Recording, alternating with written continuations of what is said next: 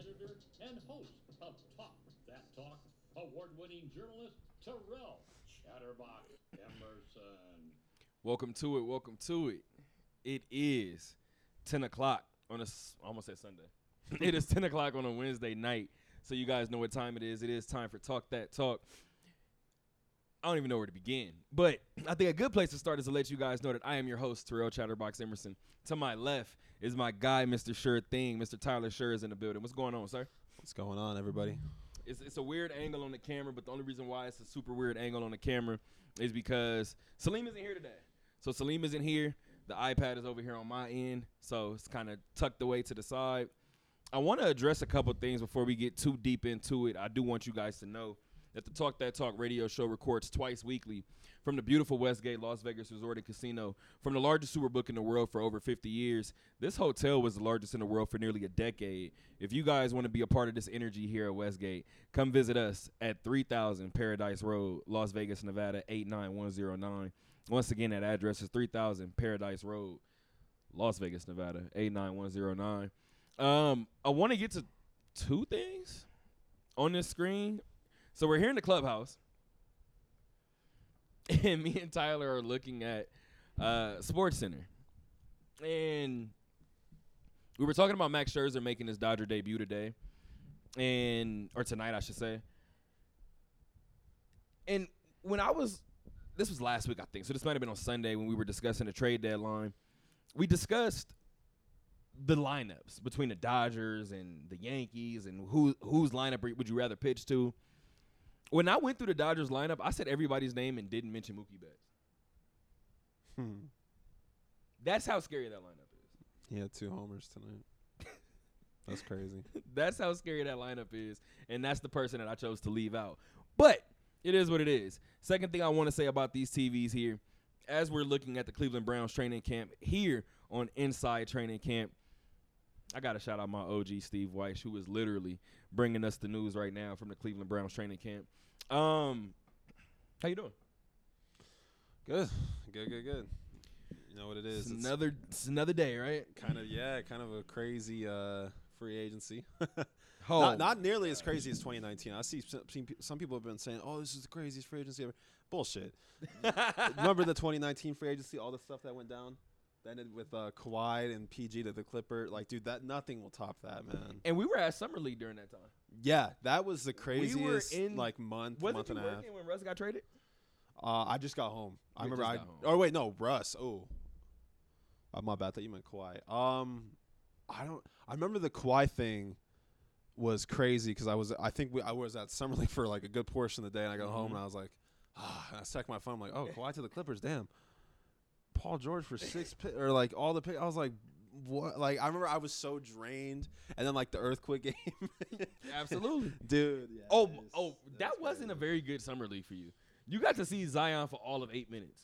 Hey man, those 8 minutes, I'd take it. Like I'd go back, dude. That was awesome seeing like the Thomas and Mack pack like that. Oh man, it literally was rocking. You can go back and watch that board shake the way that it did when the earthquake occurred. But I think now is a good time to go ahead and start with my mom's tip in. I like this one. The vast possibilities of our great future will become realities only if we make ourselves responsible for that future. So I'm going to read that one more time. The vast possibilities of our great future will become realities only if we make ourselves responsible for that future. So I want to say thank you to my mom for that. Let's go ahead and hop right to it. Actually, you know what? Let's do it. I didn't think I was starting here, but let's do it now. We're gonna get into some local news right away because we're gonna tell you guys about the Aviators. I do have an exclusive interview to give you guys. In addition to the Aviators, in this first hour, we're also gonna talk some Olympic sports. We're literally watching Team USA play Australia as we speak. It is halftime, 45-42 in favor of Australia. I mean, Tyler, we've literally watched the first half of this game, and the U.S. Oh man, the U.S. fell behind by 11 to Spain, came back to win. They've been down tonight by as much, I guess over there is today, by as much as 15. this can't keep happening, right? Yeah, man. I don't know. What's it called? Yeah, I know. I'm not too. I mean, I haven't watched too much Team USA, but Have you been trying to avoid it? no, I'm just like I told you, man. I'm just not too big into the Olympics. I never have. Even like the 2016. I think I did watch a little bit of the 2016 Olympics because that's when I was like full on like infatuated with Melo, and I still am. I'll forgive him for signing with the Lakers, but it's okay. I guess we'll get to that shortly too. Yeah. Nah, man. What's it called? But yeah, it's disappointing, right? Even if they get gold, it's almost like the world's catching up. I think that's the big statement. A lot of people want to shit on Team USA, which is fine. You can, like totally. Yeah, you got all these guys, superstars, and I mean, granted, the roster was put together pretty poorly in my opinion. You need a point guard out there. I don't know what the. I like Draymond on the team a lot, but I mean, come on. But no, the world's catching up, man. The NBA's been an indicator of that, and now we're starting to see it in international play. But my bad. Go ahead. No, you're good. You're good. The funny thing is, I remember I was in here not too long ago, and I had somebody in the clubhouse with me. I think we were watching sports, and right away she was like, "All right, so aside from KD, or no, without saying KD, Bron, or Steph, give me some of the best players in the league, or give me like the best player in the league." And when I was sitting there when she first asked, I was like, "I'm gonna give you a couple names, but you're not gonna know any of them." And she was like, "Why?" I was like, "What about Nikola Jokic?" She looked at me and was like, "I have no idea who that is." I said, "Joel Embiid." She said, "Not a clue." I said, "Luka Doncic." She was like, "Mm-mm." So that in itself lets you know, similar to what I told my dad before, you could think about the top 5 players in the league right now. 3 of them may not be from the U.S. Well, depends on how you shaking up your top 5. I'm not finna give you mine, but I'm just saying. I'm trying to put together. Yeah. No, I'd only say one's not from the U.S. Which is who? Giannis. I'll give my top 5. I got KD 1, Giannis 2. I think I got LeBron 3, Curry 4, and then Kawhi 5. Okay. I was already like, I've already been blasphemous for Bron before. I already said some disrespectful stuff in the year that Bron missed the playoffs. I was like, fam, I don't know if Bron is a top 5 player right now. I think I might have even pushed the envelope and was like, is he top 10? I don't know. But obviously that's what happens. But getting into, we'll obviously update you guys on Team USA as it occurs, but give you guys a little background on our Las Vegas Aviators. So our Las Vegas Aviators, again, I'm not even sure how this continues to go this way, but with a chance to take a stranglehold on the second place spot in the Western Division of the AAA West, Las Vegas dropped the ball. I don't really know how many other ways to say it. It was a 6-game series at home at Las Vegas Ballpark. They lost 4 of 6 to Tacoma. Of course, Tacoma is of the Seattle Mariners organization. I would love to give you guys a brief synopsis of what it was like. I kind of can't. I really kind of can't. It's one of those things to where you watch a team. You know what? I'll give you the one consistent. This team fights. To be, and probably in Duna's words, to be as bad as they have been in moments this year, this team strikes out the least of anybody in the Western Division of the AAA West. So this team's issue has been, aside from pitching, hitting with runners in scoring position. I believe there was a game earlier this series where what did they give up?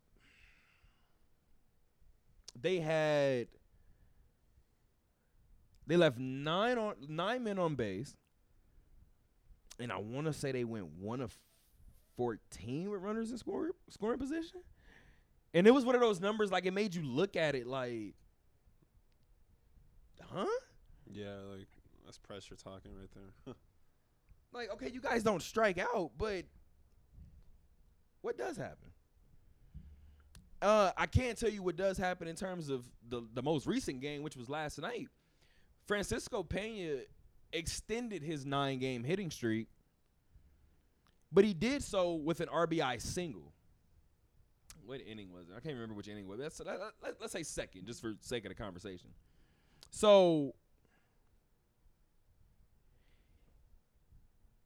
he has the RBI single, and then he comes up later in the game, and he hits a 2-run homer. And that's his 15th of the year. And then he comes up in the 9th inning. And get this. He comes up in the 9th inning. And there's a delay as – can I see your phone real quick? I'm going to cut on the Team USA game. What do you need, ESPN?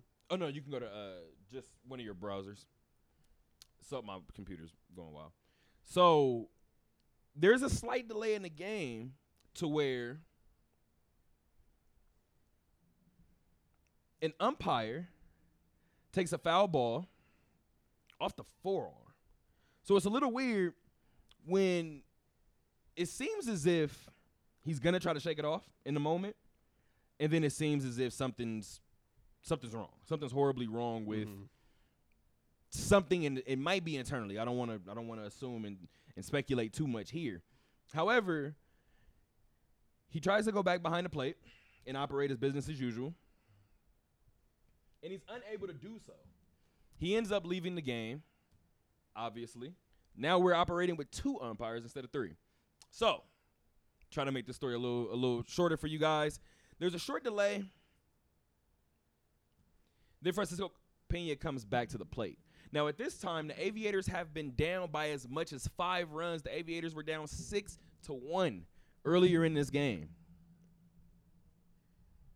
What do you think Francisco Pena did with the Aviators down 1 in the 9th inning with 2 runners on after that delay?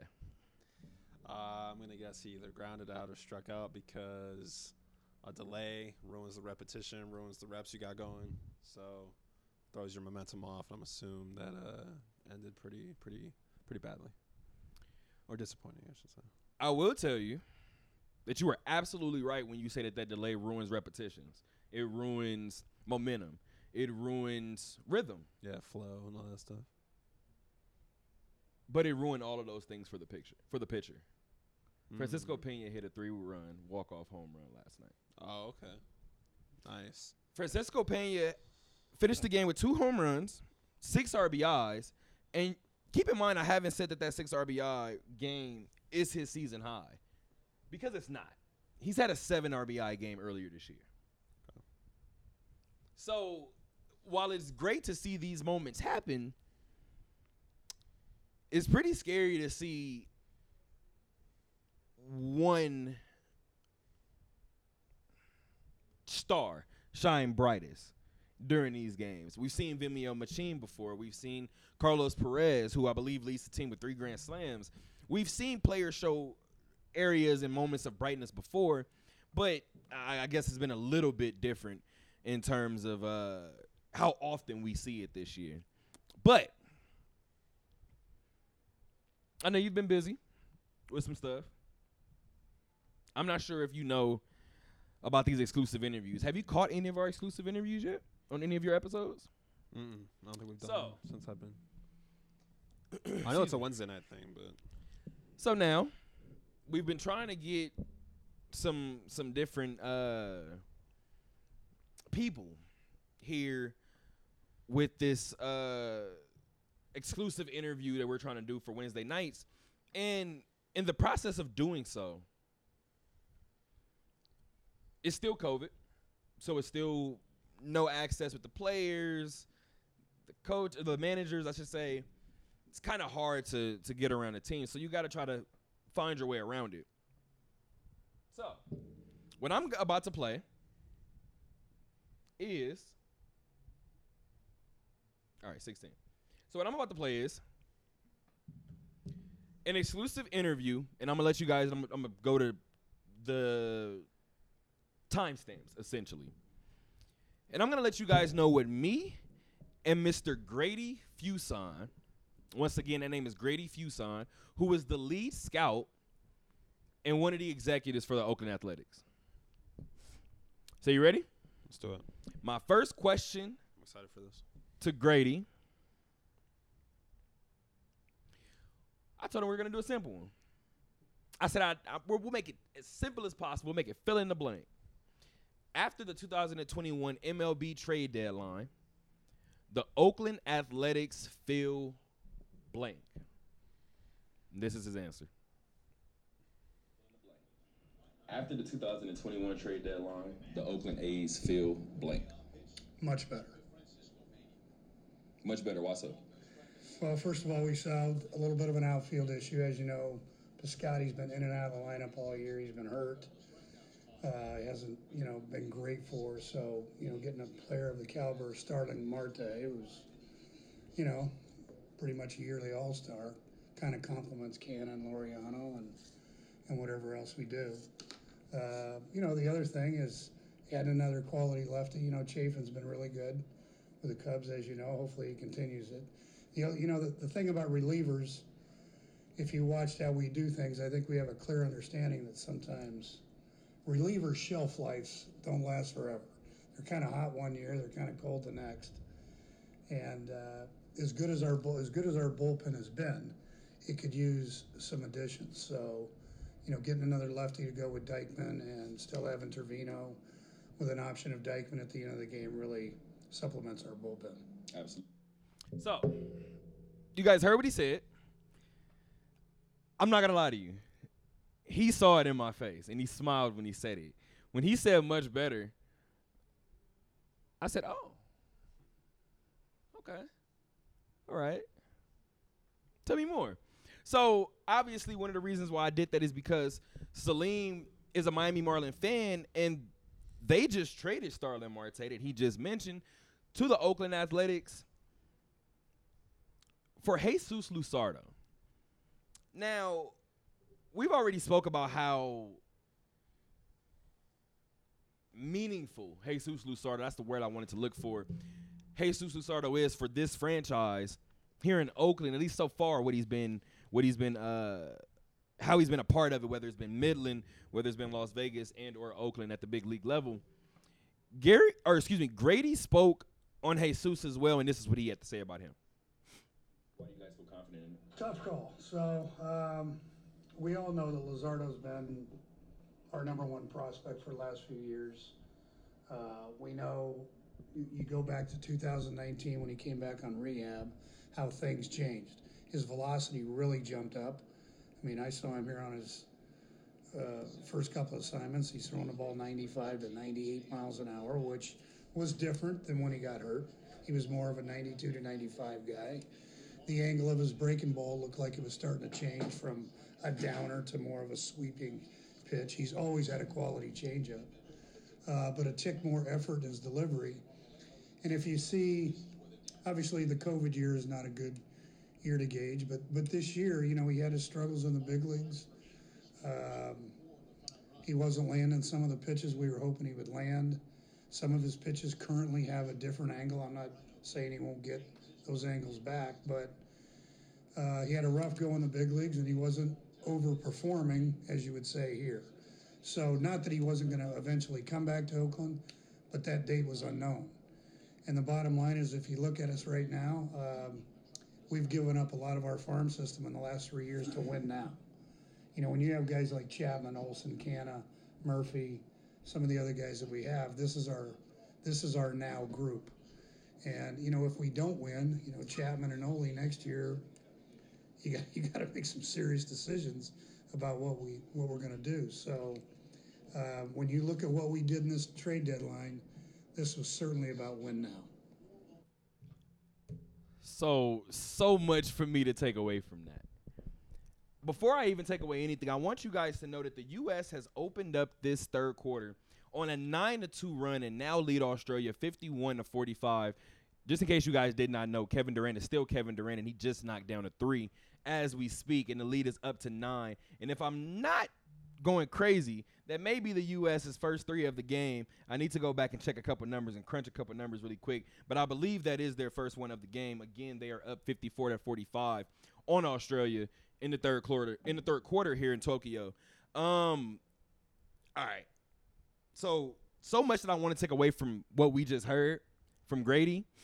The first thing is not that he wasn't going to come back up to the big leagues, but as of now, that date was unknown.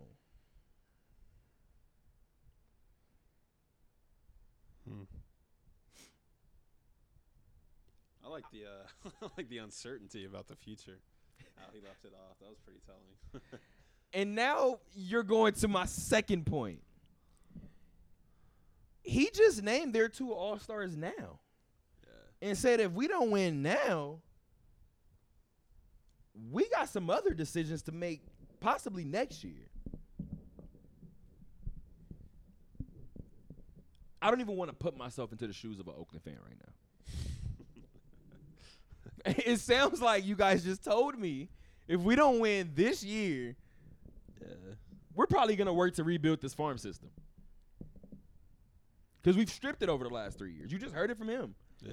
So we'll get into a little bit more detail shortly, but I did ask him if by any chance, and we know how the sports world is, by any chance did sending Jesus Luzardo home, did that weigh into their decision-making, considering that they were obviously doing something that they didn't want to do, but was it a thought process? And as you guys could assume, your guess is as good as mine. No, I don't think that came into it. I think the player that we were getting back is always what you're shooting for. But I will say this about Jesus. He's unreplaceable in our minor league system. We have nothing like it of his quality. So I wish him well. I think the entire organization wishes him well. But, you know, it was just something that I'm pretty sure without talking to David 18 hours a day that he fought hard to not have that in that deal. But on the other end, Kim Ng did. So it ended up being a one-player deal, and at one point there might have been more players involved. But, you know, hopefully Marte does what he does with us, and, you know, those bullpen pieces fix himself. Currently our rotation's in a good place. It's healthy. You know, Jeffrey just went up and had an okay. Thank God we put the 5 spot up in the third for him. Right. I was a little worried after the first 2 innings, but we'll see where it takes us. Definitely. You mentioned something early. So I only got 2 more points that I want to bring up from this interview, but in the one that he just mentioned, he said that they don't have a better person in the minor league system in terms of Jesus Luzardo. And the funny thing is, I understand how great he's been in terms of pitching, and this goes back to high school for Jesus Luzardo.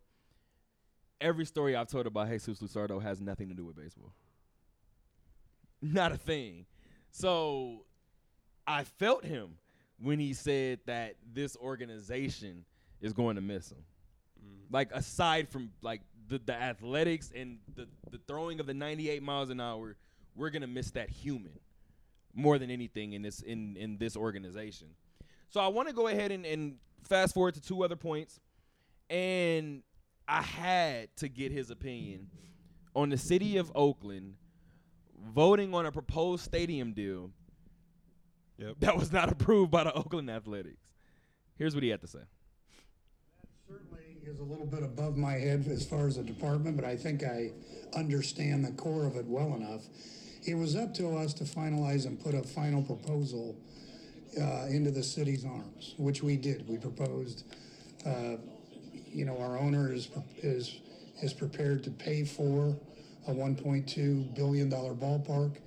He's prepared to pay for around the ballpark restaurant, all the little nooks and crannies of shopping, marketplace, things like that. And then the city was to vote on this.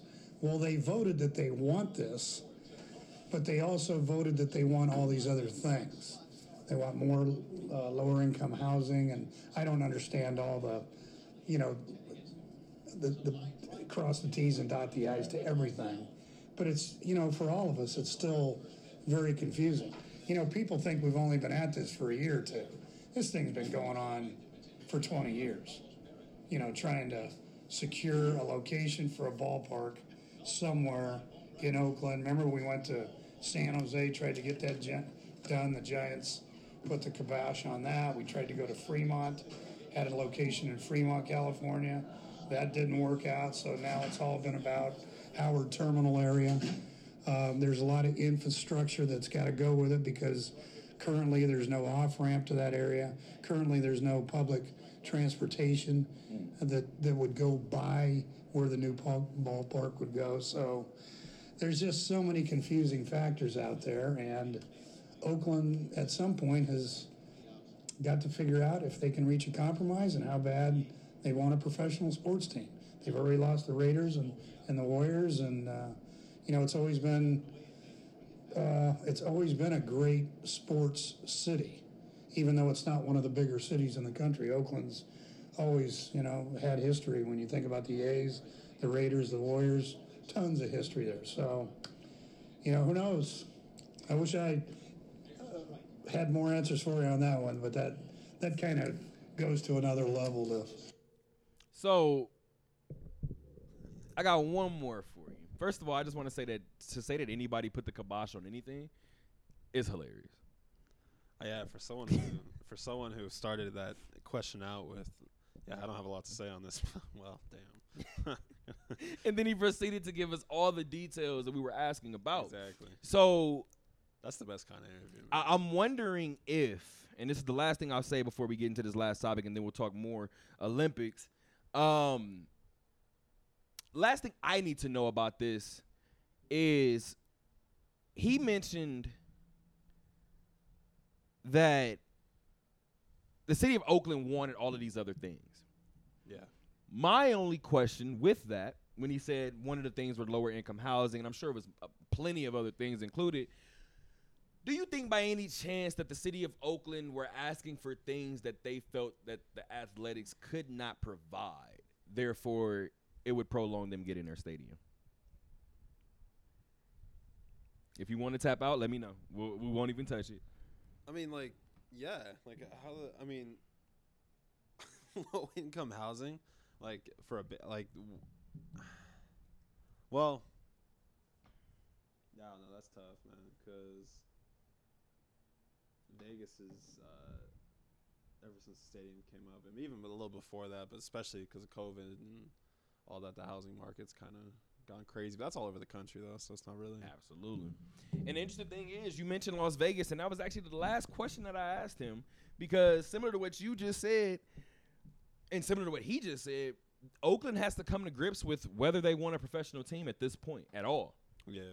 But like I told him, it appears that the city of Las Vegas wants another. And this is what he had to say about that. Well, I don't know. I've got 30 plus years with the Oakland A's, and so I bleed green and gold. Even though I left for 5 years, went to Texas, and another 5 years in San Diego, I was born and raised with the Oakland A's. So if it takes moving to a city like Las Vegas, and the people involved, the people that really are in the know, really believe that this will be a supportive place for a major league team, and things can't get done in Oakland, I don't know of a better place to possibly go. I mean, when you think about the options out there, nobody has ballparks either. So, Portland, there's chirp about that, Indianapolis, San Antonio, but, Vegas, pretty active place, still West Coast, so there's so much that has to be talked about that. Our owner, would he move the club if it can't get done in Oakland? Will MLB do something with the relocation fees? What's in it for our owner as far as land and opportunity? Again, that's for them to figure out up top and other cities. Go. Just go. Very candid. Very candid. I like the fact that he gave us the other cities, and now shout out to Mr. Fuson for even giving me that interview. Mr. Fuson gave me that candid interview, and I'm gonna say what I believe that Grady could not say. You ready? I think there was a reason that he mentioned that he has 30 years of experience with athletics. I think there was a reason that he mentioned the other places that are possible landing spots for the Athletics if they were to move Oakland. I'm sure that these places are all beautiful cities. However, Tyler, if I told you that one of these did not fit, you tell me. Portland, Indianapolis, Las Vegas, and San Antonio. See, I was gonna ask if he said San Antonio. It sounded like he said San Antone. He did. It's between San Antonio and Indianapolis. I'm gonna go San Antonio. Which one doesn't belong? Yeah. I'm gonna say Vegas doesn't belong in there. Really? I'm gonna say Vegas doesn't belong in there because that's the standout. So in my opinion, in terms of what Mr. Fuson could not say, is probably actually what he did say. He doesn't know of a better city if the people that are of the know, that are in the know, I should say, in this city, like he said, if they can confirm that the people in this city will support a Major League Baseball team, he can't think of another place to go. So that sounds like the only thing that's hanging them up is that there's so many other things to do in the city here in Las Vegas during summer. That's what I heard. We got some time to talk about it, but I will let you guys know that the Aviators will be back to work tomorrow night at Las Vegas Ballpark. I will be there. Come visit me. Salt Lake, the fourth place Salt Lake Bees will be in town for a 6-game series. Once again, that starts tomorrow.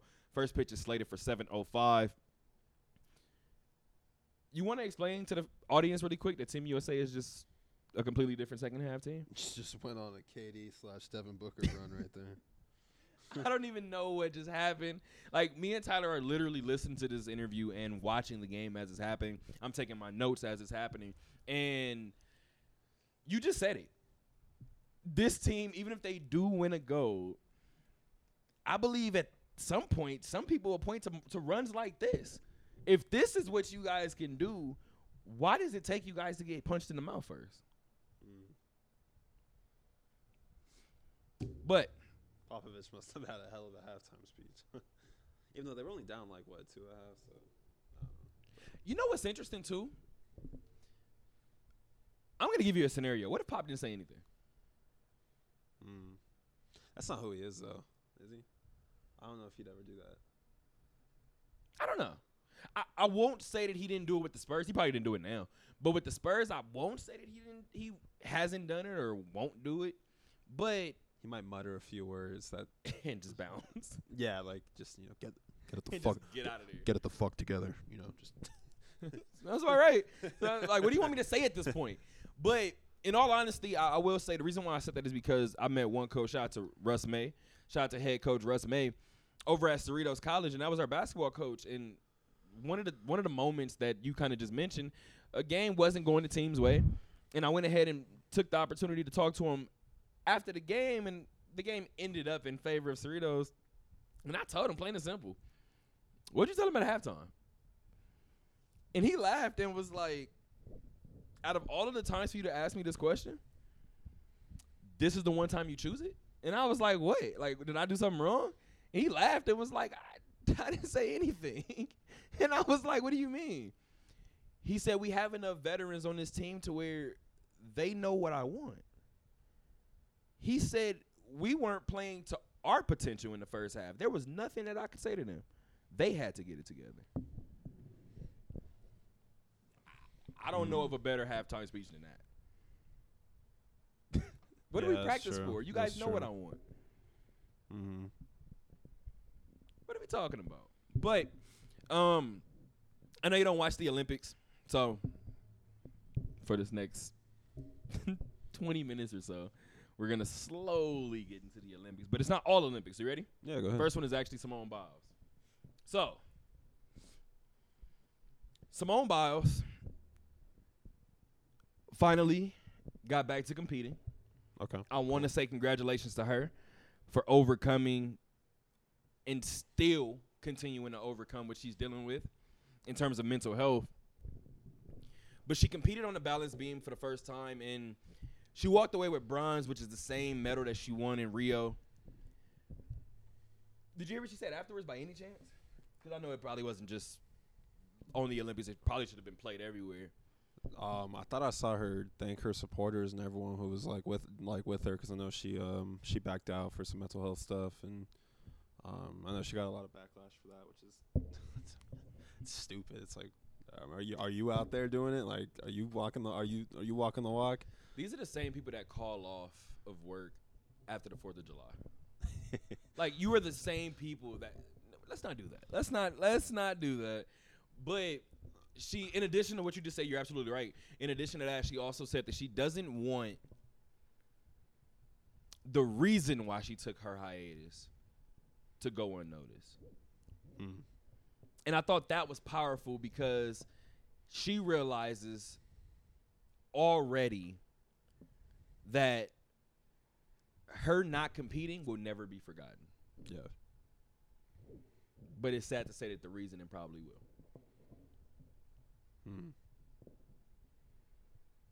Yeah. Well, I mean, yeah, actually, no, yeah, I agree, because the reason, the mental health thing, that'll be forgotten. But like when her name is brought up, like, I don't think people remember that. No, I think people will remember that. Be like, oh yeah, I remember she stepped away. But like, you're right with the mental health thing. The next time someone does it, it'll be the same amount of backlash. It's like, this happened before. Like, why you act like this isn't something where we need to, what's it called, be up in arms about. I agree. It's a tough ass world, bro. Like, you're allowed to have a day just to decompress. Yeah. Or, well, I mean, and especially someone with that platform, like, I don't know. Yeah. And it's not a comparable platform.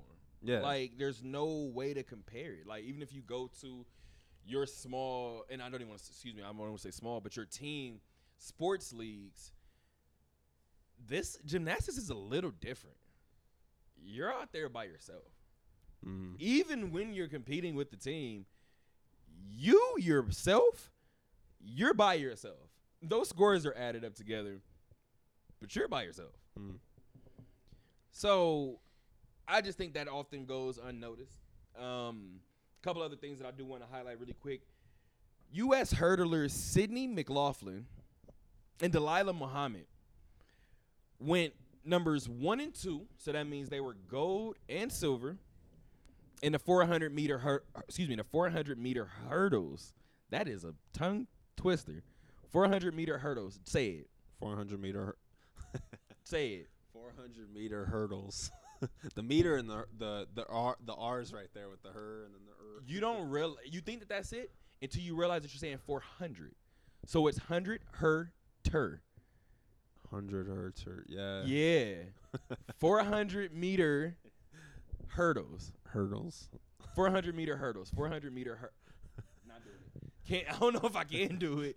All right, but I do want to obviously shout out Sydney McLaughlin and Delilah Muhammad. It's pretty unbelievable to go through that entire training with your countrymen or women, and then not only are you on the podium at the end of it, but you're on the podium with one and or more of them. It's always a beauty to see. We're obviously watching the Team USA men do their thing right now as they came into this quarter down 45-42. So they were down 3. And currently they are up 21. This lead was just as large as 23. They're up right now 84-63 over, I almost said over the Australian Boomers, or the Australian national team, which are also called the Boomers. I do want to highlight really quick that the Team USA women's side also just recently took care of Australia. That took place last night. Came away with the win against Australia. That was in the quarterfinals. That set up a semifinal matchup against Serbia. As I said before, the women's national team is everything that everybody expects the men's national team to be. Taking care of business, bro. I don't know what to say. Aside from literally walking through the competition. Literally walking through the competition. They're still their streak, or their pursuit, I should say, of a 7th straight gold medal is still active. It's still active right now, and we'll see where it lands. They will take on Serbia tomorrow. All right, Tyler. You ready? We're going to end this first. Talking about archery. Yeah. I actually did see that. Wait a minute. Wait. Yeah, I did see this one. I think it was on the background somewhere. I was somewhere and I was like, yo, it was art. Oh, I was at Eggworks. And shout out to Eggworks. This is not an ad. Yeah, Eggworks, man. Oh man, I don't even want to try to like botch any countries or anything like that. So I'm just gonna say, shout out to it was the women's archery. Shout out to the gold medal finishers? Yes, shout out to the gold medal finisher. I believe she was from South Korea. I believe she was from South Korea, and just with complete composure, just nailed that shit. I was like, dude, I was like, yo, like if shit ever hits the fan, I need some archers. Archers? Is that what you call them? Is that, are they archers? Archers. 400 meters. There's probably an English major listening to this show right now. Like, you guys have gotta stop talking. Yeah. Like, we're trying to figure it out, guys. I promise you. Journalism's different from English. Yes. It's an entirely different language. AP style don't teach you archer versus archer at all. Where are we going? Oh, we're going to NBA free agency. So this is where I said you're probably gonna have a little fun with this one.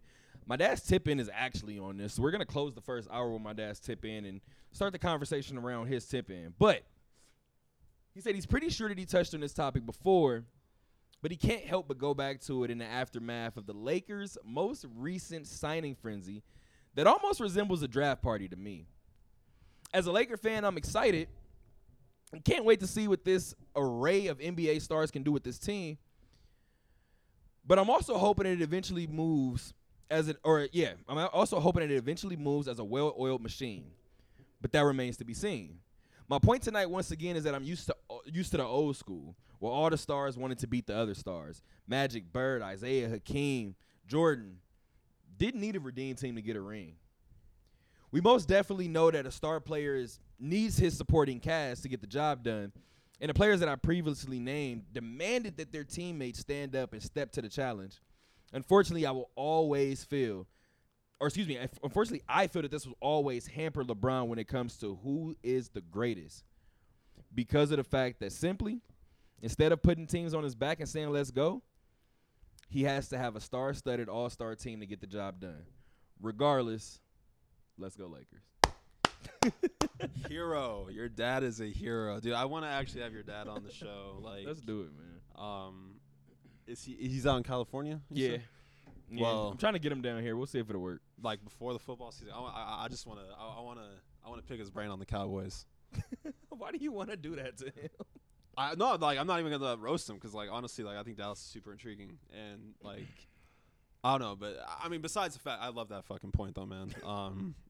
I'll give you the floor for the rest of this first hour. We're obviously gonna come back to free agent talk, so have at it. I know you got some feelings about the Lakers and a former star of yours, so go ahead and let them have it. I won't even say it. Like, I'll just talk about ring chasing in general, man. Like, it's almost sad, right? Depends on the level of the player, I think. Yeah, I don't know, man. Just like I'm not mad at Melo ring chasing, for instance. No, because he was out of the league for a little bit, so like he don't. Yeah, know when and he was blackballed almost. And that's why I say with Russ, I'm not too mad at the move. And I know a lot of people are like, oh, that spacing's never going to work, bro. It'll work. Like it's Russell Westbrook. Come playoff time, Russ hasn't been the greatest playoff performer, but who gives a shit? I mean, playing with 2 top 7, 8. Actually, no. My bad. 2 top 12. Anthony Davis is not a top 10 player in the NBA anymore. Don't say that. He's not. Don't say that. He's not. But no, man. I don't know. It just seems like it was just a race, like an arms race between Brooklyn, the Lakers, and Miami. I was like, I don't know, man. Like the Bucks couldn't even land nobody, and they just won a championship. The Suns couldn't even get. I mean, the Suns just re-signed their own, but like, I was like, damn, like they couldn't. I don't know, man. It just didn't. It was weird. Like, and it's happened before, but this year it was just glaring. I feel like this year it just felt glaring. Like all the, every notification, this guy's going on Miami. Oh, this guy's, he had interest in, all these other teams. No, Miami. Oh, no, Brooklyn. Oh, it's like, damn. I mean, I feel like. I just think my bad. Keep going. No, you're good. No, have at it. I just want to say real quick. I just think it comes from this constant pressure of winning a ring, or else you're some bullshit about legacy, man. I mean, Reggie Miller mentioned it. I don't think he did it today. I think he might have said it yesterday. But Reggie said that the same people that are complaining about stars teaming up to create super teams are the same players that ridicule, or the same fans, that ridicule players for not having rings. That's true too. That's true, but it's just artificial, man. If Carmelo Anthony retired today, people will say he never won a ring, no matter what you say. And then if he does win a ring this year, they're gonna say, "Oh, he had to go join a LeBron-led team." So Melo's already not gonna win if he wins a ring. Same thing with Russell Westbrook. I don't know what I mean. I agree, but I think people are coming around kind of to where like, all right, this is ridiculous, bro. Like y'all gotta just compete. What are we doing here? Who determines though? Because I think regardless of the fact, you mentioned Brooklyn as well. Brooklyn did what they did. The Lakers are doing what they're doing now. But regardless of the fact, you just mentioned it. We saw Milwaukee do what they did. Now, granted, aside from Kevin Durant's one shot, literally if he takes 2 inches back on that shot, they're probably not even there. And maybe Brooklyn is hoisting a title, but it didn't happen. Yeah. Then to answer your question, who determines it? I think it's like guys like Giannis. Absolutely. Guys like Dame. Guys like Bradley Beal. Yeah, guys like Bradley Beal, where it's like it's more, community. It's more doing it like not having a team up and just kind of like your dad said, like putting the team on your back, because all three of them have shouldered that weight, and they take it upon themselves. They want it. Yeah, they. It's not a matter of I need help. It's a matter of I just got to be better. Like I gotta do this myself. I love when they asked Giannis a couple of years ago, and I think this was when Kobe was obviously working out with him, and they highlighted that I'm not even sure how to go about it, but they made it a point to mention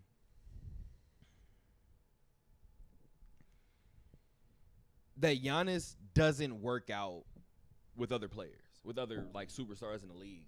And I promise you, I sat there for close to 10, maybe, I'm not even going to say 15, let's say 10 to 12 minutes. And I tried to figure out why that was news. Because it's just unheard of. That's just, like to the media and to fans, it's like, it's the whole AAU theory, right? Like, yeah. That's what it is. But see, Giannis doesn't come from that. Exactly. Giannis is like, I don't know what this is. And neither does Luka. That's why I think Luka is. I think he'll kind of follow a Giannis path where it's like, I don't need all these dudes coming here. Fuck that. I just need one. Yeah. Give me one solid one. And I've said it before. Just come out. Yeah. I don't know who goes where, but Nikola Jokic and Luka Doncic are going to be on the same team one day. And when that happens, we're going to have to figure out what else is going to happen with the rest of the league. Maybe.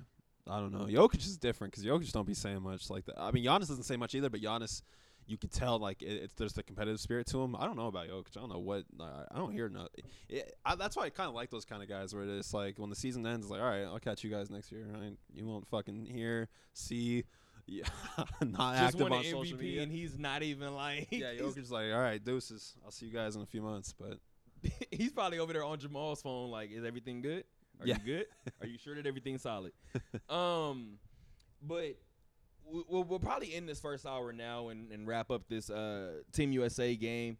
It's 93-72 as we speak. It's about a minute and a half left in regulation, as you guys can obviously tell. Team USA will be moving on to the gold medal game like most people anticipated. However, I'm sure they didn't anticipate the road will look like this. But hour number 2 of Talk That Talk, we will be breaking down the NBA free agency. And then lastly, we got football tomorrow, man. We got football that starts tomorrow. Dad, I know you're excited. Awesome. I don't know what it looks like tomorrow, but hopefully me and Tyler can give you a little bit of a glimpse into what we're going to see tomorrow. Until then, guys, stay with us. Yes, but they're going to be a really, really bad offensive team. Talk That Talk radio show records twice weekly from the beautiful Westgate Las Vegas Resort and Casino. From the largest superbook in the world for over 50 years.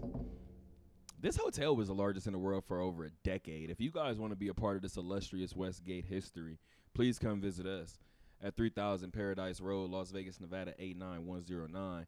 Once again, that address is 3000 Paradise Road, Las Vegas, Nevada, 89109. Tyler, really quick, Miami and Golden State, they're re-showing this from earlier, but the California Classic, which is Summer League, that tipped off in Sacramento. Mm-hmm. Now, I'm going to say one thing and I'm getting out of here, I promise. I find it very interesting in covering Summer League the past couple of years the way that we have. Did you see how fluid that first play from Golden State was to open the game? Whether it came away with points or not? No. Was that the Kuminga layup? No. I would just meant literally just watch the screen and just watch both teams. It's right there. Yeah. Just watch both teams because the game literally started 26 seconds ago. And you're going to see some of the most crisp passing and some of the most, I'm going to say during this first quarter.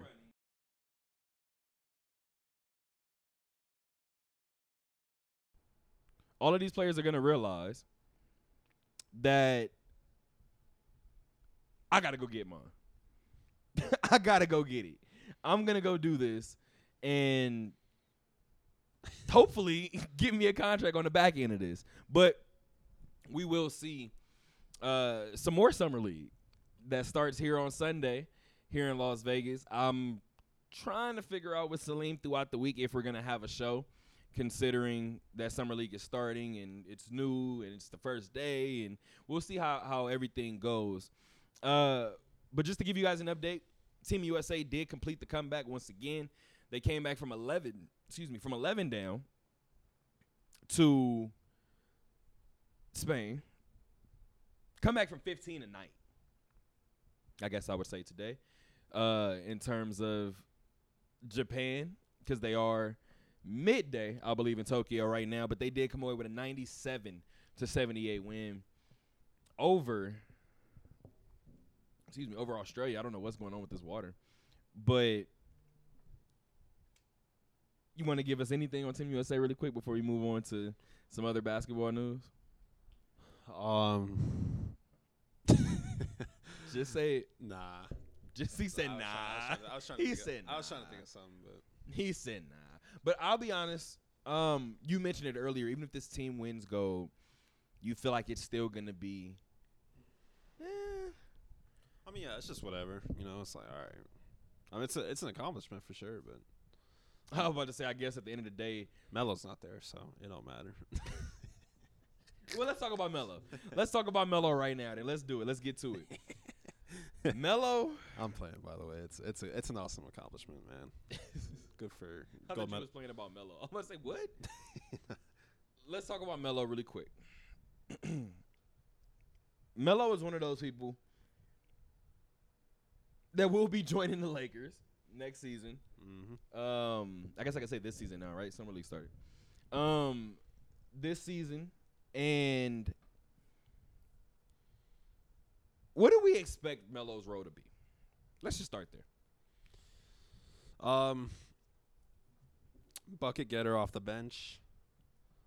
Certain games might be a closer depending on matchup and how hot he is off the bench. probably going to be, along with Russ, and if I had to guess, probably Kent Bazemore. The three of them are probably going to catch the most slander and be the three big scapegoats because every LeBron team has like 3 or 4 scapegoats not named LeBron.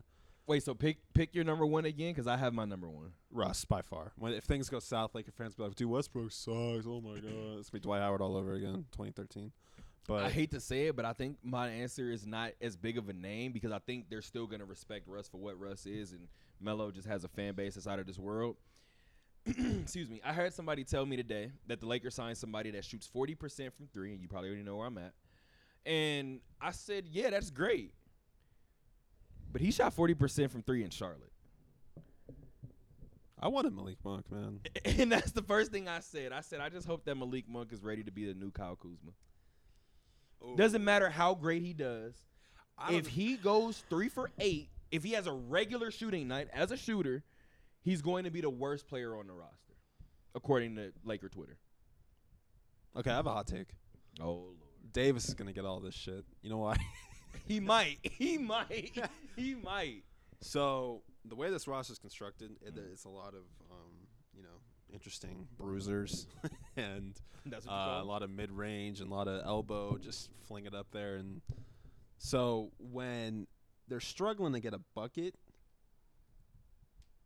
and instead of pounding it inside, and Davis, and I've seen Laker fans kind of get on him about it. And as a Pelican fan, I'm like, saying it. Like when he decides they need a bucket and they're not pounding it inside against a smaller center like someone like Vucevic or something, and Davis is taking fadeaway like 17-footers. We're gonna see that a lot this year, by the way,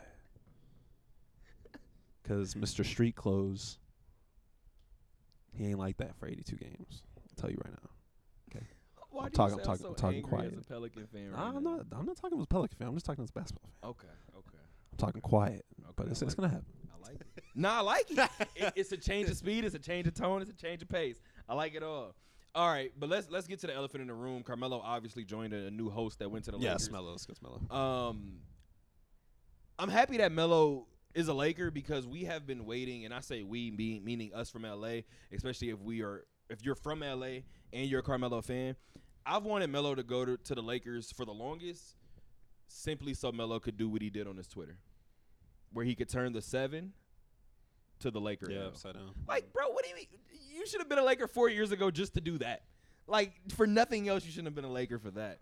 But let's talk about probably the biggest name that the Lakers brought in, I definitely would say, and you just mentioned him, and that's Russell Westbrook.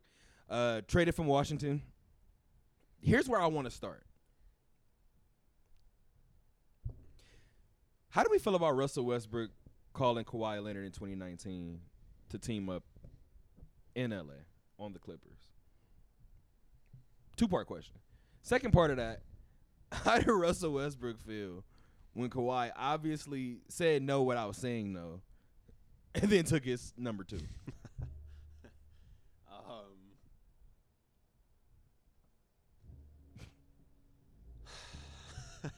I think Kawhi was like, yeah, I'm down with the LA part. I mean, I'll be there. I don't know if you will, but like, right? I think that, I mean, come on. Like, I'll be there. I don't know if you will. Hey, okay, so this is all I can think of. And I can't picture this happening either way. But, well, actually, I can picture this happening one way, but I don't know how Russ responds. We seen that video of Kawhi probably being locked into the game pregame when Norm Powell tried to dap him up. He just pointed forward. Can you imagine if Russell Westbrook was like, LA next year? And Kawhi just looked at him like, mm-hmm.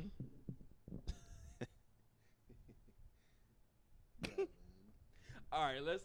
This is somewhat of the elephant in the room. I think Kendrick Perkins may have highlighted it.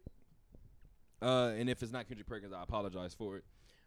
Somebody mentioned that Kawhi Leonard is essentially everything that LeBron is and possibly more in terms of running a franchise and some people will call them underhanded moves behind certain teams and or players' back. But he doesn't get half of the attention for it because of his demeanor. Do you think that that's true?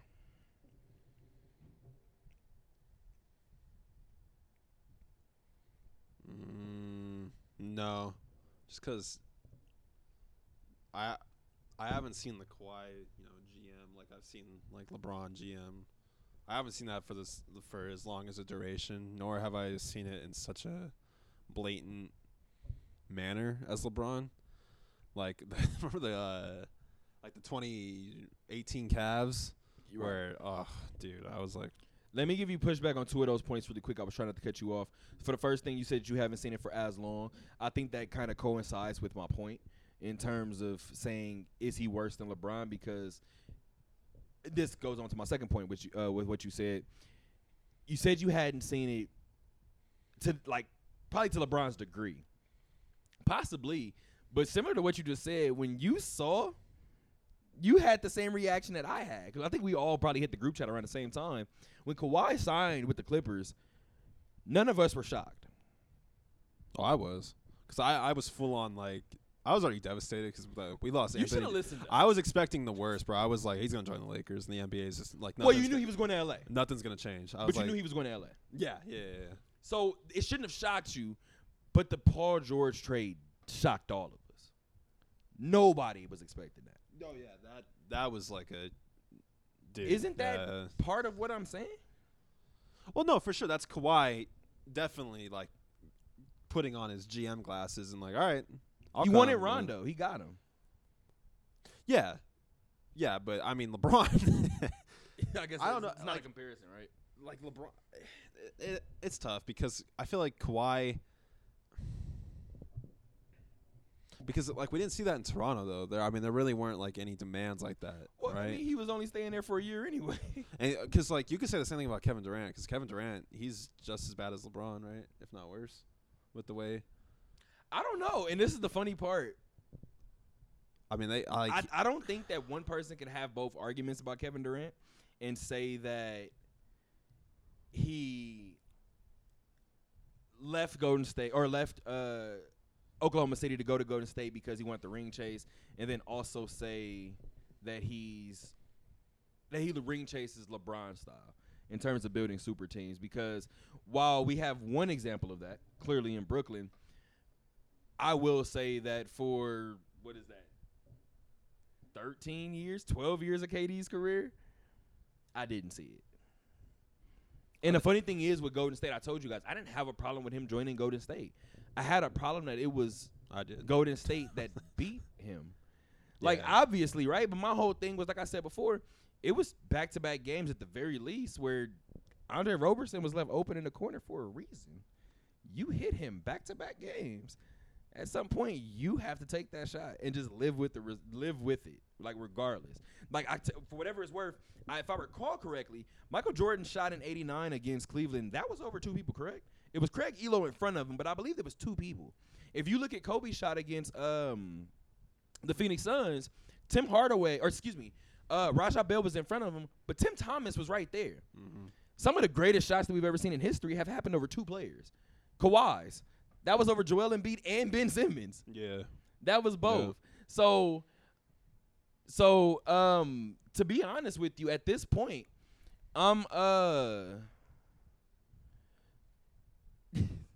so I'm wondering more so if anybody is going to call out Kawhi more so for it. Because, I mean, granted, you mentioned Kevin Durant.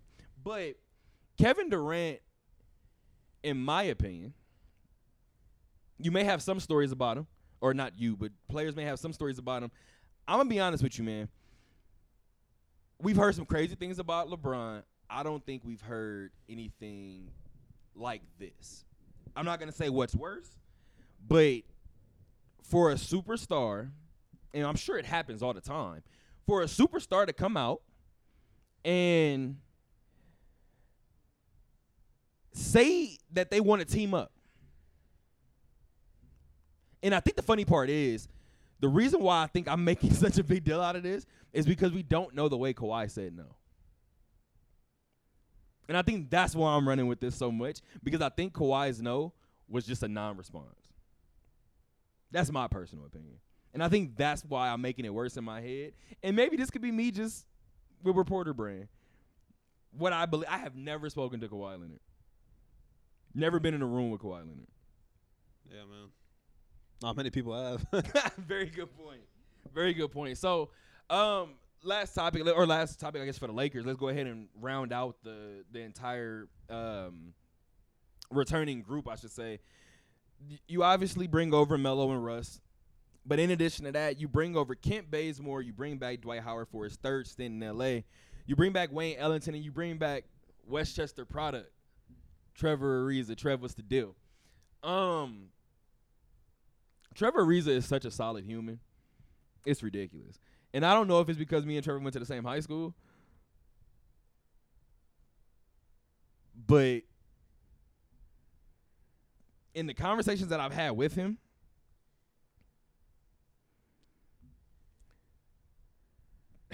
trying to figure out how to go about this the right way. Trevor has loved, obviously, everywhere that he's played, and he's obviously loves his journey, I should say. You're from L.A. is all I'm going to say. When you're from L.A., you have certain ties to L.A. And Trevor Ariza is one of those names that I will just forever say that it will always and forever be good in L.A. So, I say all of that to say, it has become I don't want to say a consistent conversation, but it has become a conversation among some of us who know Trevor a little bit. Trevor's different when he's in LA. How so? Just like because he's back home and he's more. Could be different things. I've seen Trevor play differently in LA with the Houston Rockets. And I've seen Trevor play differently in LA when he was obviously winning championships in LA. And I mean, the obvious answer here, and I guess the easiest answer here, I'm not going to say whether it's true or not. He probably would give us the obvious answer. But those four players that I just mentioned all have one thing in common aside from the fact that they played with the Lakers. All four of those aforementioned players, with the exception of Carmelo Anthony and Russell Westbrook, all played with Kobe Bryant.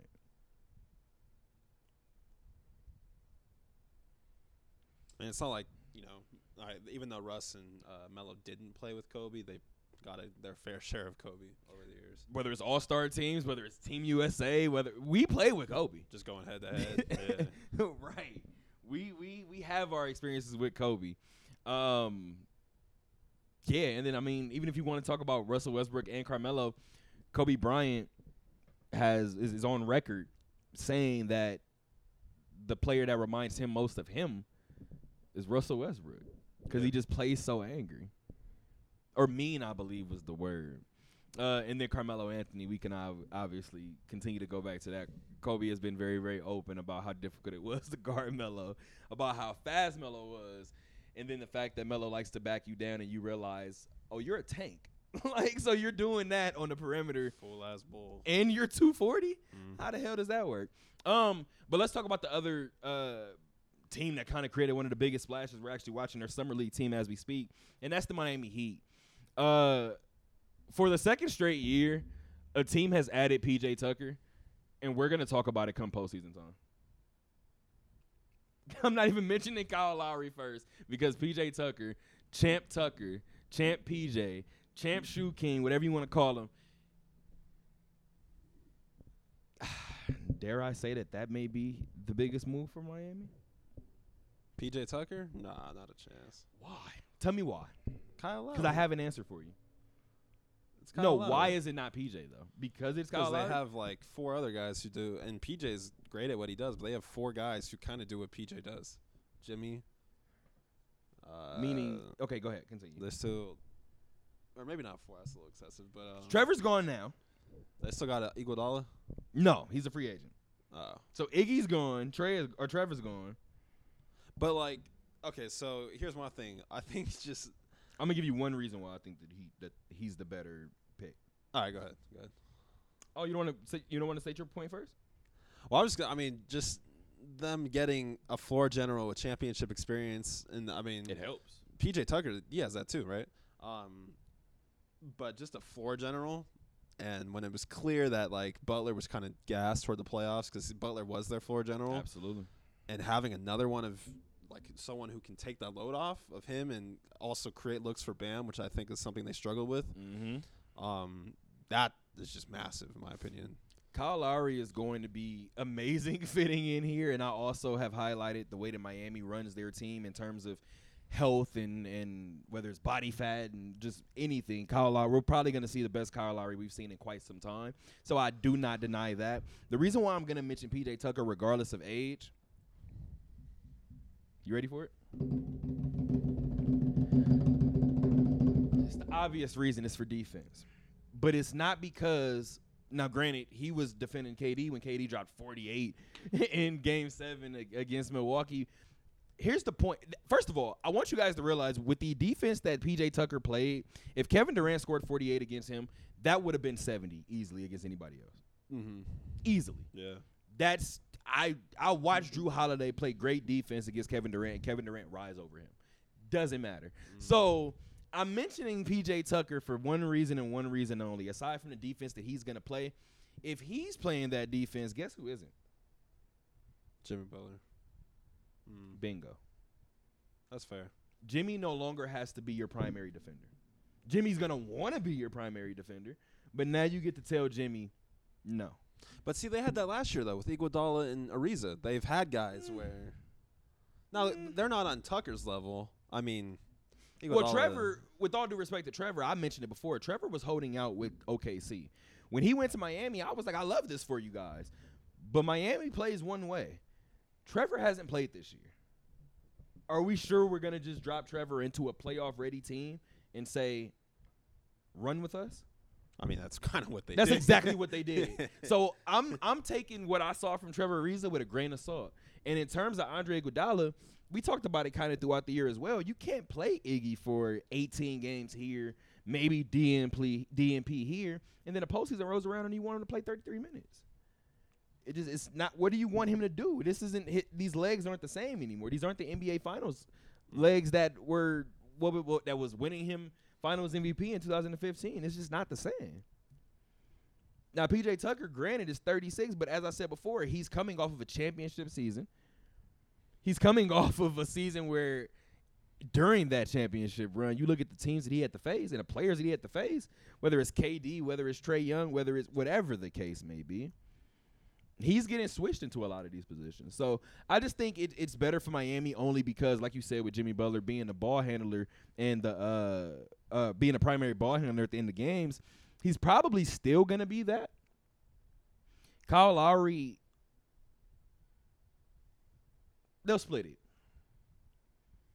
I think they'll split it. Only because I think Jimmy is too great of a player, and I'm not saying Kyle Lowry isn't, but you still want your star to have the ball in his hands at the end of the game. Absolutely. And I would also think that it's a little easier for Jimmy Butler to penetrate into the lane and kick out to Kyle Lowry as opposed to the opposite way around. I think you would want Kyle Lowry shooting that corner three more than Jimmy, but whatever, I could be wrong.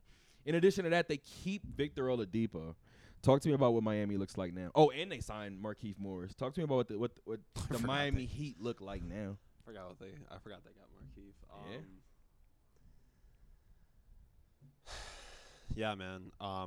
Salim, you're missing one. I know. I wish Salim were here. They're gonna be some tough motherfuckers, man. Yeah, they're gonna play tough. They're gonna hit you, like push you around. I mean, if I'm Duncan Robinson, Tyler Hero, I kind of feel great because like all my jumpers are gonna be like trying to like getting those screens from those guys is gonna be wonderful. Absolutely. It's not like a lot of other opposing guards who are chasing me on defense. They're not going to want to run into Markieff Morris. They're not going to want to run into Jimmy Butler, Kyle Lowry, these guys that just physical, that have upper body strength of like just like full on bulls, dude. Like no one's going to run into that. So I think Robinson and Hero, they're going to benefit a lot from it. I think Robinson will benefit actually the most probably because no offense to Kendrick Nunn, but I don't know if he was I think he's kind of still finding himself, and I'm not sure if he's a true point guard rather than a combo guard. I think Kyle Lowry will do wonders for the newly paid and pretty hefty paycheck to Mr. Robinson. Yeah, I like it. The Oladipo thing, I've been harsh on Oladipo in the past. I think it was kind of a one-trick pony, one shot, big one season.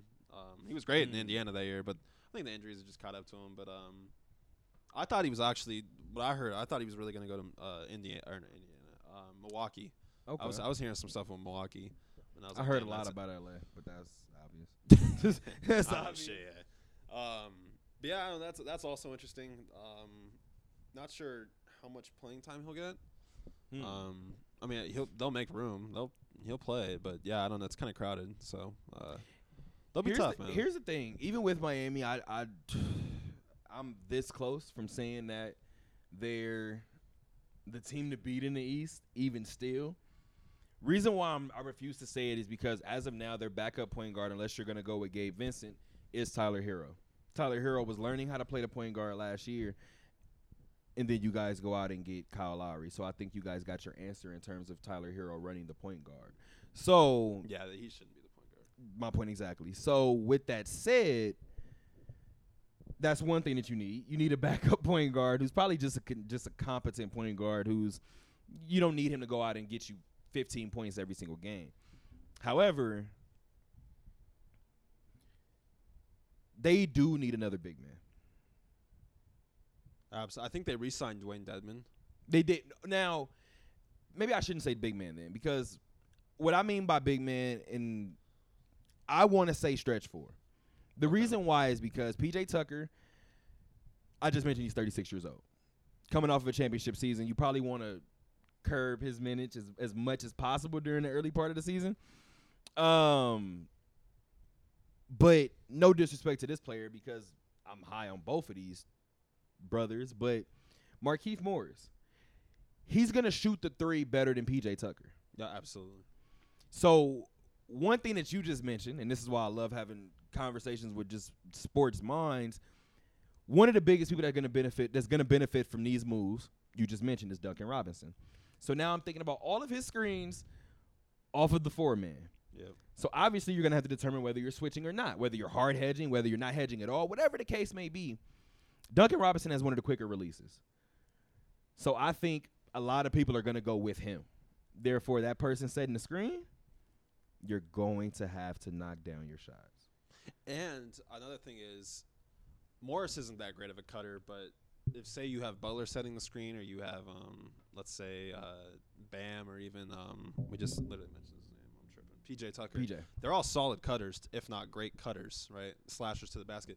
So, like you said, if they two chase over the screen, or they're one that's kind of like a smaller guy gets switched on, Tucker and Butler, they'll just bully their way, and kind of Bam too, just like, all right, get out of my way, and then you have a cut to the basket, right? Absolutely. So yeah, there's a lot of interesting options. Yeah, man, they're gonna be tough. I don't know if I'm ready to say that they're the favorites. I'm not there yet. I have them third behind Brooklyn and Milwaukee. You could probably convince me that they will go over Milwaukee. I said they were the team to beat in the East, and I completely forgot that the Brooklyn Nets existed. Second team to beat in the East, possibly. Let me say that. Bobby Portis stays in Milwaukee, so that's obviously a win for them. They lose P.J. Tucker, but they keep Bobby Portis. Couple other teams I want to mention really quick. Two of them, I'll get it in and out really quick, and then this last one, you have a point to mention, and then we'll go to some NFL talk. Kobe White, hold your head. Hold your head, because they're going to need you to be instant offense off the bench for what I believe will be a very, very good team in the East. And that's because we need to have this conversation as well. Zach LaVine is a really, really liked guy in the league, and this free agency proves it. Bigger than what he does on the court, Zach LaVine is liked across the league. So they go out and they add Lonzo Ball. And when I mentioned Victor Oladipo going to L.A., there were some other places that I pictured him going, because DeMar DeRozan pretty much all but put on a Laker jersey. Let everybody know That was shocking. I thought he was going to the Clippers. I thought that was a done deal. I thought at some point, once the Lakers made some of their moves, I was like, well, he's just going to LA at this point, right? But money talks, man. 3 for $90. Guess who would be in Chicago as well? Guess who would be in Chicago right next to Lonzo? Like, so what we eating tonight? So you have a starting, and see, I know this isn't a front court, but the NBA has changed so much now where you look at a 3-guard lineup, essentially, and you have Lonzo Ball, Zach LaVine, and you have DeMar DeRozan, who, as I said before, when he was in San Antonio, played the 4 at times. Mm-hmm. He was a starting 4 for him last year. Yes. Keldon Johnson, shout out to you. When I look back at DeMar in Toronto, and I've seen how DeMar can take over games when necessary. DeMar can go out and get you 40 if you need him to.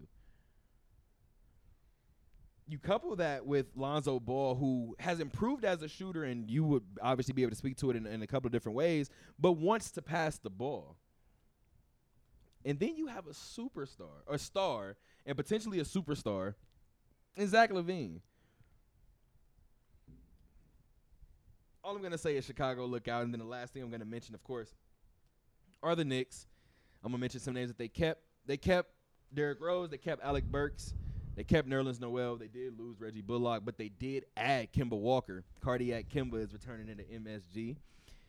And Evan Fournier is another person that they added, both from Boston.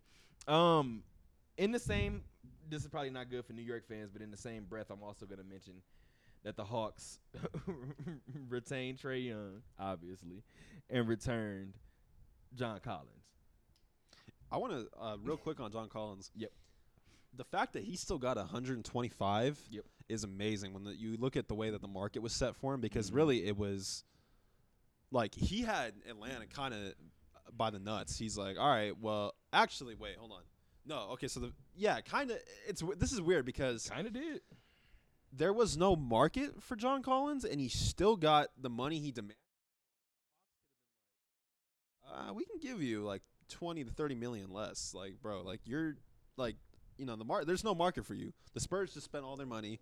The Timberwolves don't have money, even though they want you. It's not gonna like Oklahoma City's not gonna go out and throw you a bag. They have money. They're not. Why would they? They're not gonna do that though. I'm going to give you one name or one team, just off the cuff, that I thought about in terms of if that was to happen and if they were to go out and try to make that deal in terms of John Collins. You just mentioned this team, and you said they're probably going to trade one of these two players. I think that trade happens a little bit earlier, and maybe some other pieces are added. I think Utah would have went after a person like John Collins. Oh, that's interesting. But see, they are super strapped to the cap. Absolutely. And Atlanta, that's why I said some moves would have to be made. Exactly. In Atlanta, they can't take money back. The only reason they were, I think, able to re-sign Collins because of the bird rights, and they're allowed. They can dip into the luxury tax with it. Absolutely. Which is another thing too, and I think this kind of trumps everything. Trey wanted him there. That, and if Collins didn't have the playoff, like if Collins didn't have the playoffs, he wouldn't be in a Hawks uniform going next year. He'd be long gone. He'd be in Minnesota or something. Well, I don't want to say it like that, but he may have been in a Hawks uniform, but it may have been not by choice for the Hawks. If he would have had a bad one, and I was on record, even with as cool as John Collins has been to me in the past, I was on record saying that John Collins couldn't play defense against Julius Randle in the postseason the way he did in the regular season. And he didn't. So that in itself earned himself some money. So shout out to John Collins for doing that. And the last point that you're actually going to talk about, I have one thing to say about this, and that's the possibility of the Boston Celtics toying with the idea of bringing back Isaiah Thomas. All I'm going to say, if that is the case, this is going to be one of the biggest indictments on Danny Ainge's career, because that would simply mean that Brad Stevens never wanted him gone. And I'm going to leave it there. I'll add on to that. Yeah, I was kind of going that direction. So first this is like the tough part about sports is that's a trade you make 10 times out of 10, right? Even though at the time, and it's because it's Boston, they got a ton of shit for it. Like, oh, they did his ass dirty. I'm sorry, your favorite team would have done the exact same fucking thing. But here's my point. Yeah, I think Brad wants to bring him back because I think the way that Boston kind of struck out in this free agency, there needs to be some damage control done, and I think Brad trying to bring back one of the franchise most important players because Thomas was the bridge between the Garnett and Pierce Big Three era to really like the heart of those Celtics teams. And for a second, like they had a good thing going. The Kyrie thing didn't work out, even though that was a terrific team on paper. So I think Brad wants to bring Thomas back and kind of help restore Boston's image and going forward, because if he's going to be the GM for the next 5-10 years, they got to be a free agent destination. They got some incredible names, but just the way that whole just concept just shifted away from free agents to where they couldn't even their only free agent signing was Enes Kanter. And I mean, that's probably more because he played there and he actually was pretty decent for him. Right. And he's still a good player, just sucks on defense. But so I think bringing Thomas back, along with the fact that Thomas, like, he'll never have to buy a beer in Boston ever again. So you bring someone like him back, and he needs to get minutes too, because if he's not, you can't just have him out there as a cheerleader, because that's. And we've seen teams do it before. Yeah, guys will catch on to that. We've seen Denver do it. We've seen the Pelicans do it. He played a little bit, but yeah, it was more toward the end. Yeah. once you already knew what you had out of the rest of your roster. Our guards were injured though. I'll say that. Like, IT was needed. Like, we were hurt. Down bad. Almost as down bad as the Indianapolis Colts right now. Let's start to switch to shift this conversation over a little bit to football. We got 23 minutes left in the show, so we're going to try to keep it as punctual as possible with these handful of topics that we have. The Colts are down bad, and you already knew one thing when you looked at the show notes, and you mentioned Carson Wentz, but you looked at me and said, what happened to Quentin Nelson? And I felt weird telling you this is going to seem like deja vu, but he's having the exact same surgery as Carson Wentz. So they step on each other's foot? Like, the fuck happened? What happened? And if so, I know people like to panic and be like, oh, well, that's not what it came from, or that's not what it's from, or you're overreacting. Call it what you want. I'm having that practice field stripped. Okay, also, Nelson's a bigger loss than Wentz. Right? Absolutely. Now, let's get to the elephant in the room. Now, the elephant in the room would be obviously Carson Wentz. We may have seen Carson Wentz most healthy years, and that's saying something because he was pretty dynamic in his first 2 years, year and a half, you could even say, and then he hasn't been able to right the ship since then. But you just said it. For quite some time, it seemed as if the Colts were going to – they brought in Brett Hundley. They have Jacob Eason. They lost Jacoby Brissett. Oh, they're kicking themselves right now. So I would have just hung on to Brissett and not ever made a move for Wentz.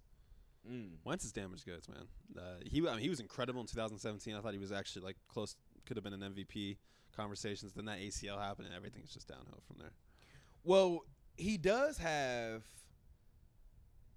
the how do I want to put it? He does have the relationship with Frank Wright. Yeah, for sure.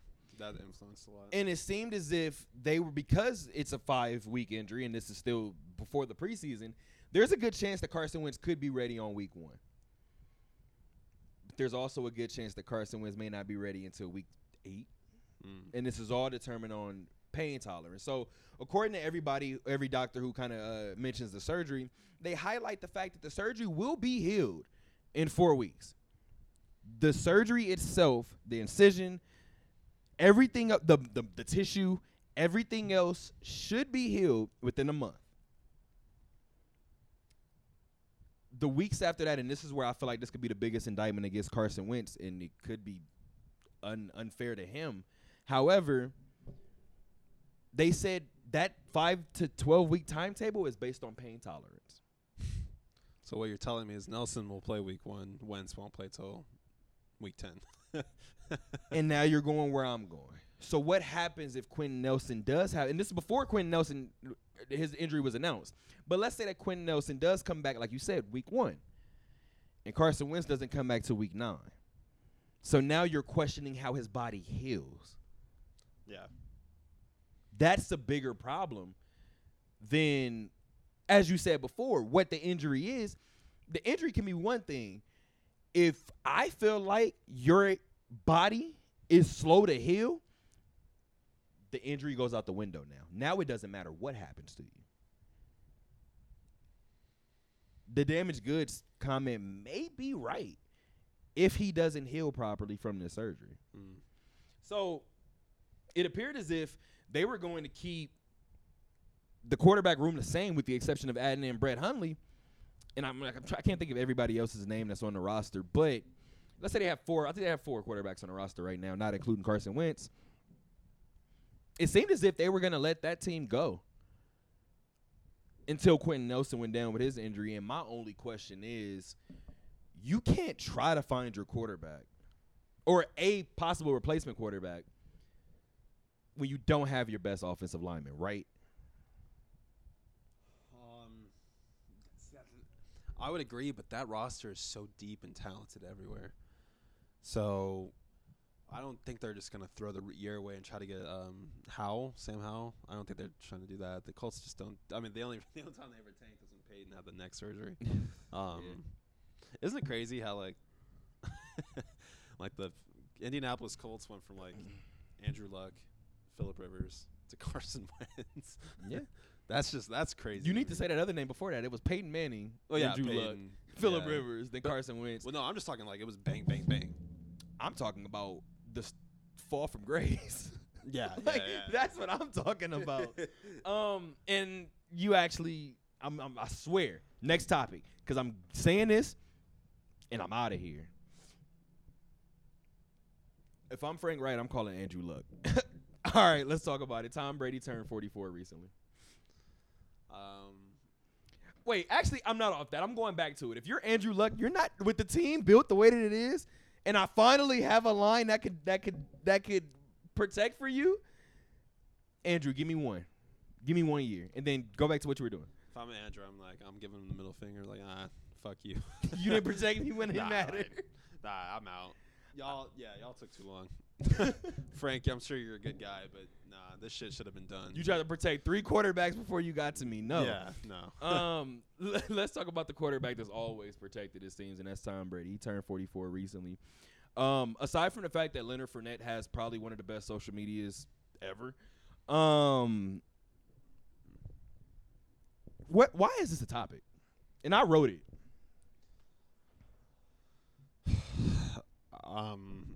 I don't know, man. He's 44 years old. He's you know unbelievable, man. This is what got me. And no disrespect to Udonis Haslam, because we talk about Clubhouse and on this show a lot. And the Clubhouse app, I meet different people from different rooms and all these different things. And the Detroit rooms is what I always talk to you guys about.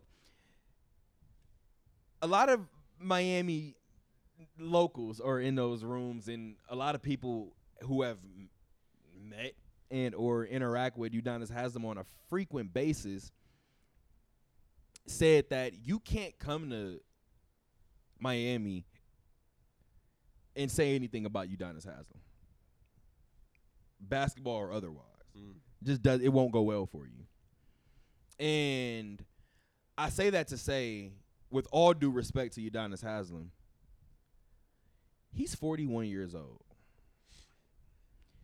The Miami Heat have kept him around for the last 2 seasons, and they've been open about it as a locker room guy. Yeah. I think he's also sometimes on the box score you can see he's listed as a player/coach. Really? Yeah. I think I've seen that before. That's amazing. I think I've seen that. So you already know what he's gonna do afterwards. He's gonna go the Juwan Howard route, and he's gonna go straight to the Miami front office or Miami coaching staff and or front office. I One think of the 2. Juwan Howard, his last year in Miami, it was also a player/coach on the. I remember box score, or maybe like a game recap. Before his introduction, his identifier was it was player/coach. So At what point are we gonna identify that the Miami Heat franchise just does it better? Except for Dwayne Wade. I don't know what the hell happened. And the funny thing is, even when they mishandled Dwayne Wade, they corrected it. Like it's only a handful of ways that you could correct it, and we'll be okay with it. And they did it. Like I don't know how many times I can look at Miami and say, you guys got this one wrong. But I mentioned Udonis Haslam being 41, and him not playing for Miami. Essentially, Tom Brady is 3 years older and plays football. The words at this point just aren't even enough. It's just like unbelievable. It just leaves you speechless, honestly, how he's so, and he's still like, he looks like he enjoys training camp, and it confuses me. It confuses me. You've been playing football for longer than some of your teammates have been alive. I was listening to this podcast, and I think an executive of it was an AFC East team. When they were watching the Bucs game last year, and they're like, "This shit is fucking ridiculous. This guy's doing this, and nothing's changed. You know, like the age isn't catching up. Tom Brady is still out there, just it's crazy." And the executive was like, "Yeah, it's almost sickening. Like, how is this possible? It's like this guy has not changed at all." And the thing about sports that I've learned, we like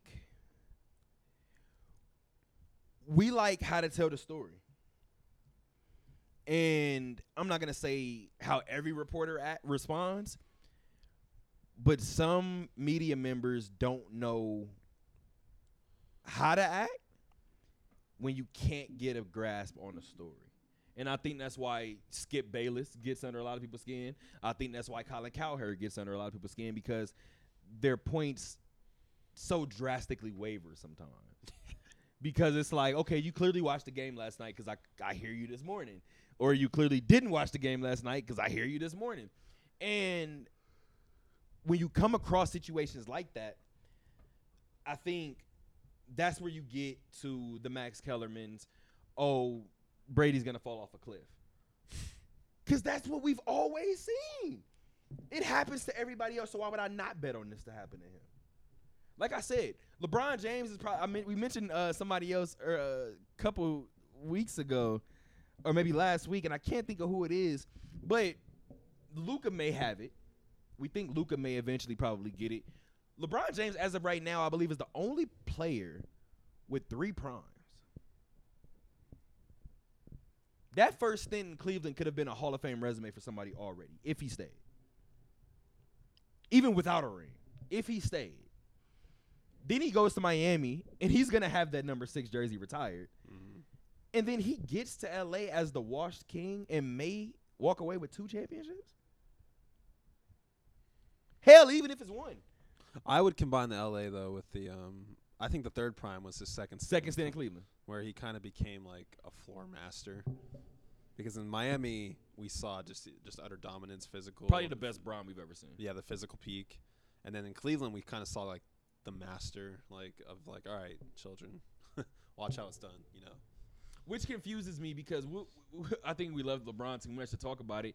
But he said when Kyrie wanted out that he was grooming Kyrie to, I don't want to say be him, but essentially be next up. If you was going to L.A., how long was you going to teach him to be next up? I think my favorite thing with the whole Kyrie thing is how much do you think? So do you remember the question the reporter asked where it's like, hey, Kyrie, another player on the Cavs, I'm skipping, I don't know the name, was saying like LeBron's like a father figure. And it's, I do remember that. How much do you think that question influenced Kyrie saying, you know, I bro, think Kyrie get me the confirmed fuck outta here. then. I think it was in that moment. He I was promise like, you. Because he heard it, and that's why he repeated it, because he was like, parent. Okay, I thought you meant like father. Like, all right, so you talking about, okay. And she repeated it, and that's when he was like, "Oh, so you did me?" Yeah, he's like, "Okay, I'm out." He was like, "Okay, yeah, I don't know how to answer that."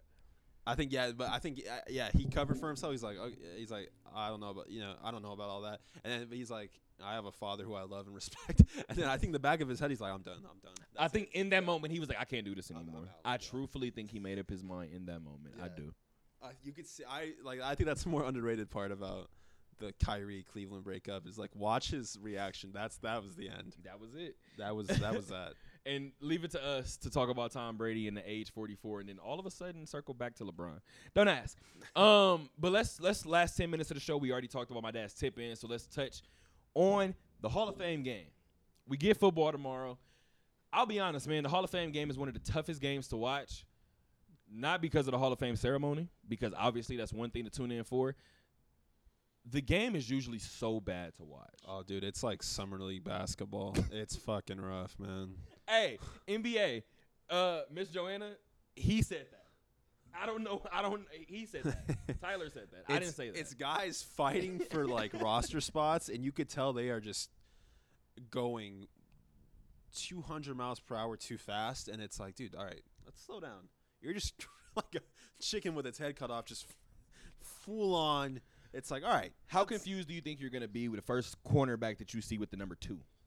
Yeah, that's going to be. I'm going to be so thrown off. I forgot about the number change. That's going to be weird. I'm going to be so thrown off, man. Yeah, that's going to be. So what happens when Julio Jones is matched up against Darius Slay? They're both number 2. It's just weird. Julio's number 2? Yes, Julio's number 2 now. That's weird. Excuse me, AJ Brown tried to give him number 11, and he said Julio wouldn't take it. Oh, that's right. AJ has 11. Yeah, change is weird, man. Change is weird. It's hard. It's weird. Oh man, what I will say that we will see in terms of change.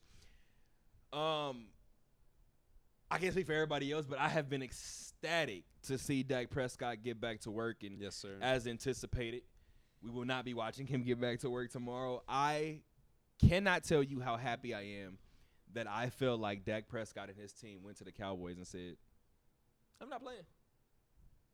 And I probably won't play this full preseason. I might play in the third one because it's our dress rehearsal, and I'm going to give you one drive. And that's it. I think Dak Prescott should play one drive this preseason. I absolutely stand by that. Yeah. For what? What are we doing? What are we talking about? I'm excited to see him kind of ascend to like that top 5 spot. Talk about it. I think he's got it. Whose top 5 spot does he take? So, all right. Well, let's. So we have not in any order. We just have Rodgers, Brady, Mahomes, some combination of those 3, right? Yep. For MVP. My bad, bro. Who was MVP last year? No, I was just saying you're MVP, but I was gonna say Lamar Jackson. You already named. Oh yeah, MVP Lamar. Josh Allen. Is that 4 and 5? That's your 5. Do we feel comfortable with that? 4. Am I forgetting anyone? You guys are gonna be so mad because the name that I mentioned is the name that I'm unsure about. The job as a quarterback is to throw the ball, and I don't know if Lamar can't. I don't know if Baltimore trusts him too. Dak's gonna. I think Dak's a better quarterback than Lamar, but I'm just saying at the moment Lamar, like, he put up ridiculous numbers back-to-back seasons. So until somebody comes and unseats him, I think we're kind of unfair to Lamar at times with like absolutely because he's kind of breaking what we expect from quarterbacks. So I don't know. I love Lamar though. He's one of my favorite players. Part of the reason why I kind of stopped giving a shit about the Giants. No, I'm being serious. Like, I know you are, which makes it worse. He's so much fun to watch, and like, it's like, why do I have to constrict myself to something I just do not enjoy watching?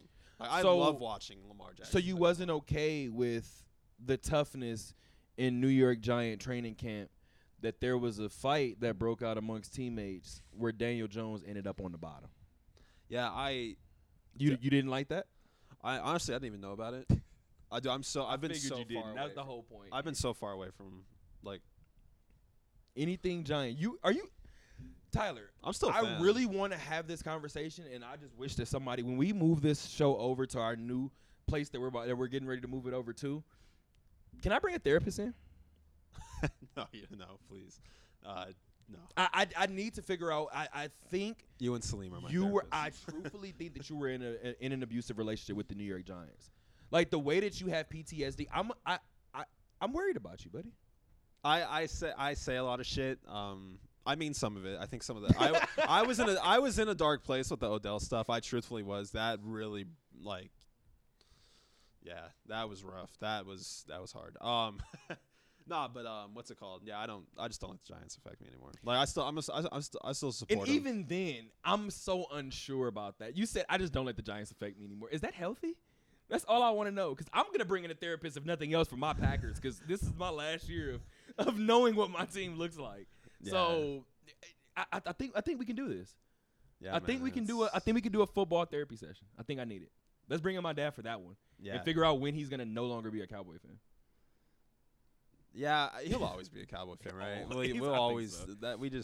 it's just. I'm excited for Dak though, man. Back to Dak. Yeah, I really. That was actually the last Giants game I watched last year when Dak broke his leg. I was like, I'm done with this team. You lose the game, man. You break. I love Dak. I'm like, you break his fucking leg. Fuck you. Like that pissed me off. I was like, yeah, I know it was like totally unintentional. Of It was, course. yeah. So I was like, whatever. That's how you like- know you were I was like, looking I'm for any reason to be over a team. So I think that was like the last Giants game I watched. But no, man, Dak. I know I keep harping Dak. No, Yeah, there's a reason. he was on track for like 5,000 and 40 touchdowns. That's what nobody talks Absurd about. Numbers, bro. The year or the game that the Cleveland Browns put up 48 points or 49 points. I keep telling people, yes, the Browns look great that game. Yes, you guys can mention that the Cowboys, yes, their defense is this is and a third. Dak Prescott had 5 touchdowns that game. It's cut, and I'm not. This is nothing. Had 4 or 5, something crazy. And the week before, remember they were losing the Falcons by like 30. And Absolutely. And in Seattle, the year, even though they lost that Seattle game, they were still down big, and Dak just went nuts in like a quarter and a half of play. It's like, dude. Dak has those moments, and the funny thing is, me and my dad have always had this argument of when you defend against the Cowboys, and it's funny how he said this before, and history has proven him to be right. But in the time, I told him he wasn't. I said, as a Packer fan, if I'm going into Dallas, Dak Prescott got to beat me. Ezekiel Elliott isn't doing it. I'm going to have my front seven hovering over your line because I know what you're going to do. Dak Prescott's going to have to beat me over the top. He's going to do it now. Yeah. I think last year was the big. I'm not even saying that because he was looking for a contract, but like last year, that was just. It's kind of like watching like something grow. Like I've seen Dak, a lot because same division, but like just the way he's developed and grown as a leader, as a man. I love that shit, man. I'm a big Dak supporter. I really last year I gained all sorts of respect, and that was before the broken leg. So we got 2 minutes left in the show, 3 minutes left in the show. Where's my phone? Oh, any Hail Marys? You have yes, I got one, and.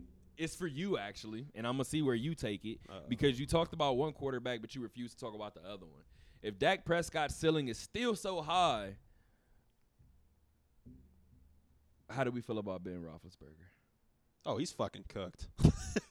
Also, yeah, Steelers fans, y'all can at me. Oh, you can come at my neck. I don't care. Your quarterback is cooked. He is garbage. That brother needs to retire yesterday. I'm gonna I gotta let the show end somewhere soon after that.